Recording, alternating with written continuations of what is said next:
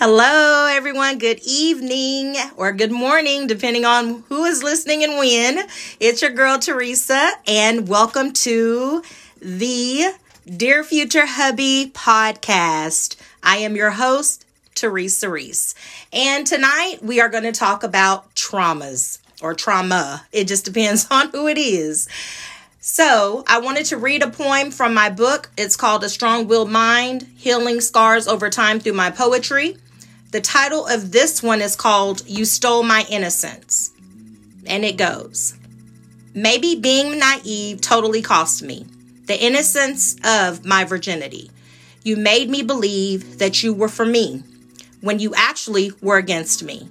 My father tried to warn me about your type, but you were oh so carefully disguised. How would I have known that you only wanted one thing from me? I wasn't prepared or even aware that I was a part of a dare. That was a wicked snare. I trusted you, but I was a fool because I truly believed that you cared about me. But you made a stupid bet with your friends, one that you won, but I lost something in the end. You were very selfish, and it hurts me to know that I didn't give it, but you cunningly stole my innocence. And so, as you can see, this is talking about when I lost my virginity.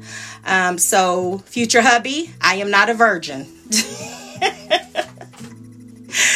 Therefore, I wanted to just talk about traumas because as I am aging and as I'm looking over life, I do see how whenever a person experiences certain levels of trauma or trauma just period, it literally can affect how they judge people, how they perceive people.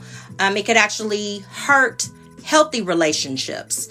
One great example comes to my mind. I remember that after being pretty much, well, you don't know this, but after being misled by a few females, I started to have a distrust when it came to having female friendships. And one of my, she's actually been a friend for a long time now, but at the time, I remember she kind of grabbed me by my face and she was like, Teresa, I am not your past. Like, I'm not going to betray you. I don't want your man. I'm not trying to be with your man. And pretty much when you go through situations where you have trusted someone to be close to your, not necessarily, you don't expect them to sleep with your spouse, but, just to have a friendship or a kinship with them. And then you find out that that friend has betrayed you. That's traumatic. But it also goes in terms of whenever you are dealing with, let's say you are trying to keep a vow to yourself. You are trying to either remain abstinent or you do want to be a virgin until the day that you marry. And then you meet someone that just does not have your best interest at heart. How do you deal with that? So for me, I had to get counseling. And the reason being is because I noticed that I was making the same mistakes over and over again, unconsciously aware that I had not dealt with a lot of my unresolved issues. And so one of them was betrayal. Me being betrayed, someone telling me, I can tell you the whole incident. So pretty much I was told, oh, I'm a virgin. And the person was not a virgin. But it's like I realized that some people will do just about anything to get whatever it is that they want, even if it means lying to you. So that's a sad fact. So that's the reason why that it talked about being naive, because I've had quite a few incidents where because I was not exposed to, let's say, the world, I was a very sheltered young lady. And because I was sheltered, there were a lot of people that knew that I pretty much just didn't have a clue.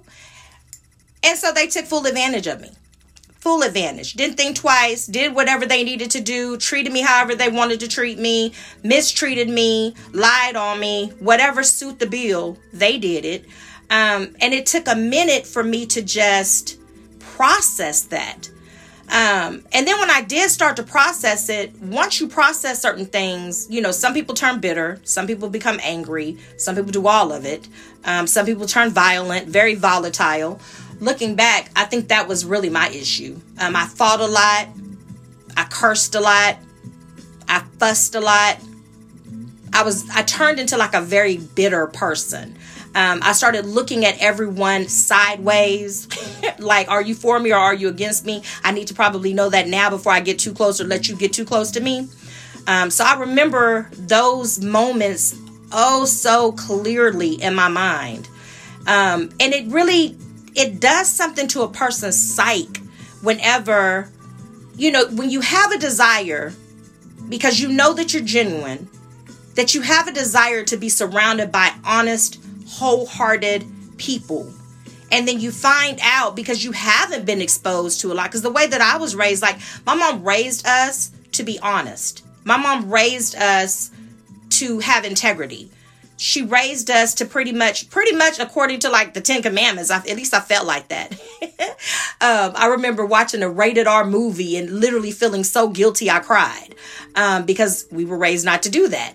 So it was just, I don't know, looking back at my life and looking back at some of the people that I trusted, only to find out that by trusting them, it created so much trauma. And then once you come into the knowledge of like, you're just not healthy for me. You're not healthy for my mental. You don't mean me any good. I think you're either feeling some type of way about me. Maybe I did something to you indirectly, didn't know it, whatever the case may be. But now you're treating me like I'm your enemy. And then trying to not hold it against them later. Like there's been so many incidents where I've experienced being molested. I've experienced being raped. I've experienced being lied on. I've experienced being betrayed. And it's like it leaves these cracks within the mold of who you are. And then you're trying to put the pieces together even though you're still broken. And you're trying to operate in a sense of normalcy, even though you're still hurting. And some of these people you may be related to. So then when you're in an atmosphere and you're around the offender and you're trying your best to hold your composure, at least I was. And I don't even know where I got that from. I don't even know where protecting the molester, protecting the person that violated me, I don't even know where that came from. But I do know that if you're not careful, you can pass that down. You can pass that down to your children. And so now when I recognize that someone is not good for me, I use my words. I don't think I used my words back in the day. I just kind of, would get into my little shell and let them say or let them do whatever they wanted and let it go pretty much. And then eventually I would explode. And when I would explode, it was never, ever a pretty sight for anyone. And I think that's where the violence came in. It's like I just kept holding it in until I couldn't take it anymore. And then when I finally exploded, it was just like, who is she? This ain't the same cute little, cute little girl, mild-tempered girl. I don't know who this is. But it's because I literally held my peace. And I was suffering on the inside. So when it comes to trauma, that's one of the things that I'm hoping and praying that in the course of me learning about myself, me healing in certain areas, that you also are recognizing any areas where you have experienced trauma and that you're either getting the help that you need, processing it the right way, recognizing if you have any vices. Because like I said, I knew with my actual vice was sex. So for whatever reason, I believe that I would use sex as a means to make me feel like, oh, well, if this person is being intimate with me, then that must mean that they love me, or that must mean that they desire me. All of that was lies. all of it was lies. All of it had everything to do with instant gratification, had nothing at all to do with the person loving me or caring about me or whatever. It just literally was just like, I'm going to tell you what you want to hear so I can get what I want to get. And so, yeah, I'm glad that I learned from that. And the older that I'm getting, it, so much easier for me to say no. But when you're going through situations, you can't pinpoint why you're responding the way that you're responding, and you don't even realize you're doing this because there is something that has been lying dormant within you, such as a traumatic experience that you have not taken the time out to process. So then it ends up bleeding in different areas of your life.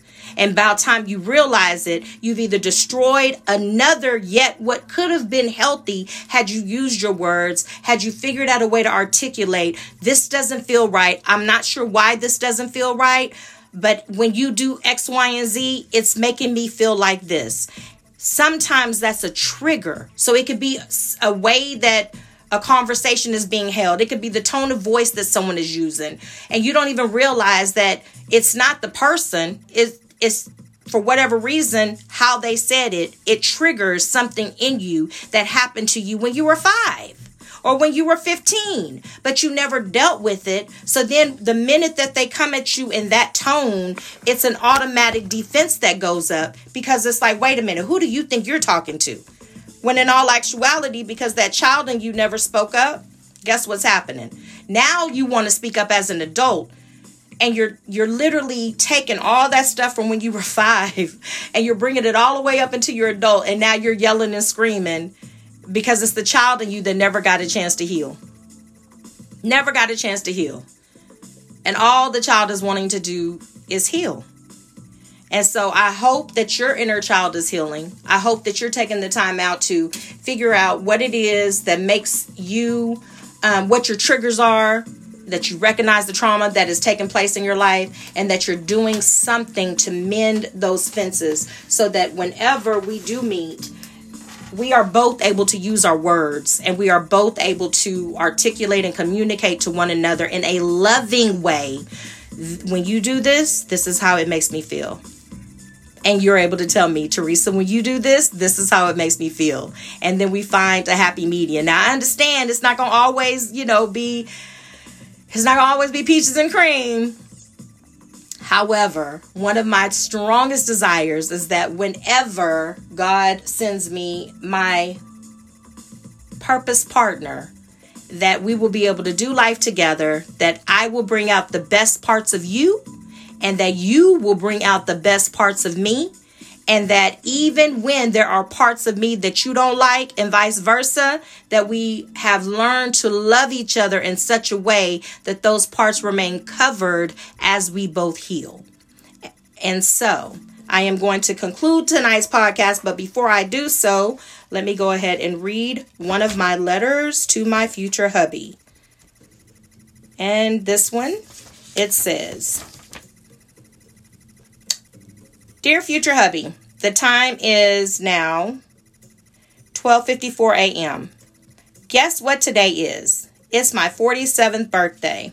However, I hope I didn't read. Oh, this is a new one. I'm sorry, y'all. I just want to make sure I wouldn't read the same one twice. However, I made belated birthday plans for January the 16th at True Luxe. This birthday hits a little different. Truth be told, I could have made plans to be out of town on my birthday weekend. But the more I thought about it, do I really want to do something big or plan wisely and do something big later on down the road? I understand that today is a special day. And my son Xavier even encouraged me to go out of town or something like that. So that I wouldn't look back and regret not doing anything special for my birthday. However, I'm truly content at the moment. In fact, launching my podcast, Dear Future Hubby, was an early birthday gift to myself, and I've been riding on this cloud for the past couple of days. I may go on a mini shopping spree, but that's about it. And I might open a glass of wine, sweet red wine, just so, you're listening. That's one of my favorites. To be exact, to toast to turning another year. Besides that, I'm simply grateful for my life. I love you. Love, Teresa. Now, just a tidbit. just to let you know, I did end up going out of town. So I ended up going to Fredericksburg. And I took my 2 youngest children with me, my son Xavier and my daughter Ariana. And we actually had a really blessed time. What I loved most about that trip is that I learned something about my son. And so I didn't know that he was so musically inclined, and he literally was my DJ there and my DJ coming back. So even though I was driving, honey, I was definitely dancing. And so I had the best time with them. I laughed so much, and I just received so much love on my birthday and even after. And so that, you know, it's like when I think about my life and I think about a lot of things that I've encountered and gone through, and not saying that I'm the only person that has gone through some things. I'm sure everybody's gone through something. But it's like when I look back over my life, the one thing that I'm grateful for is that the love that I have put into the atmosphere, God has a way of sending it right back to me like a boomerang. And so yesterday it felt like a boomerang effect. I felt the love. I cried tears of joy. I expressed my appreciation to so many people. And I felt it. I was in a space that I have yearned for years. And it felt so right. And it felt so good. And I am so grateful to be age 47. I hope that wherever you are, that you are enjoying your life. I hope that you are embracing each and every moment. And I hope that you are taking care of yourself. First of all, because I need you to find me. And second of all, because there is only one you. Signing out, your girl Teresa. Y'all have a blessed night. Bye. And thank you for listening.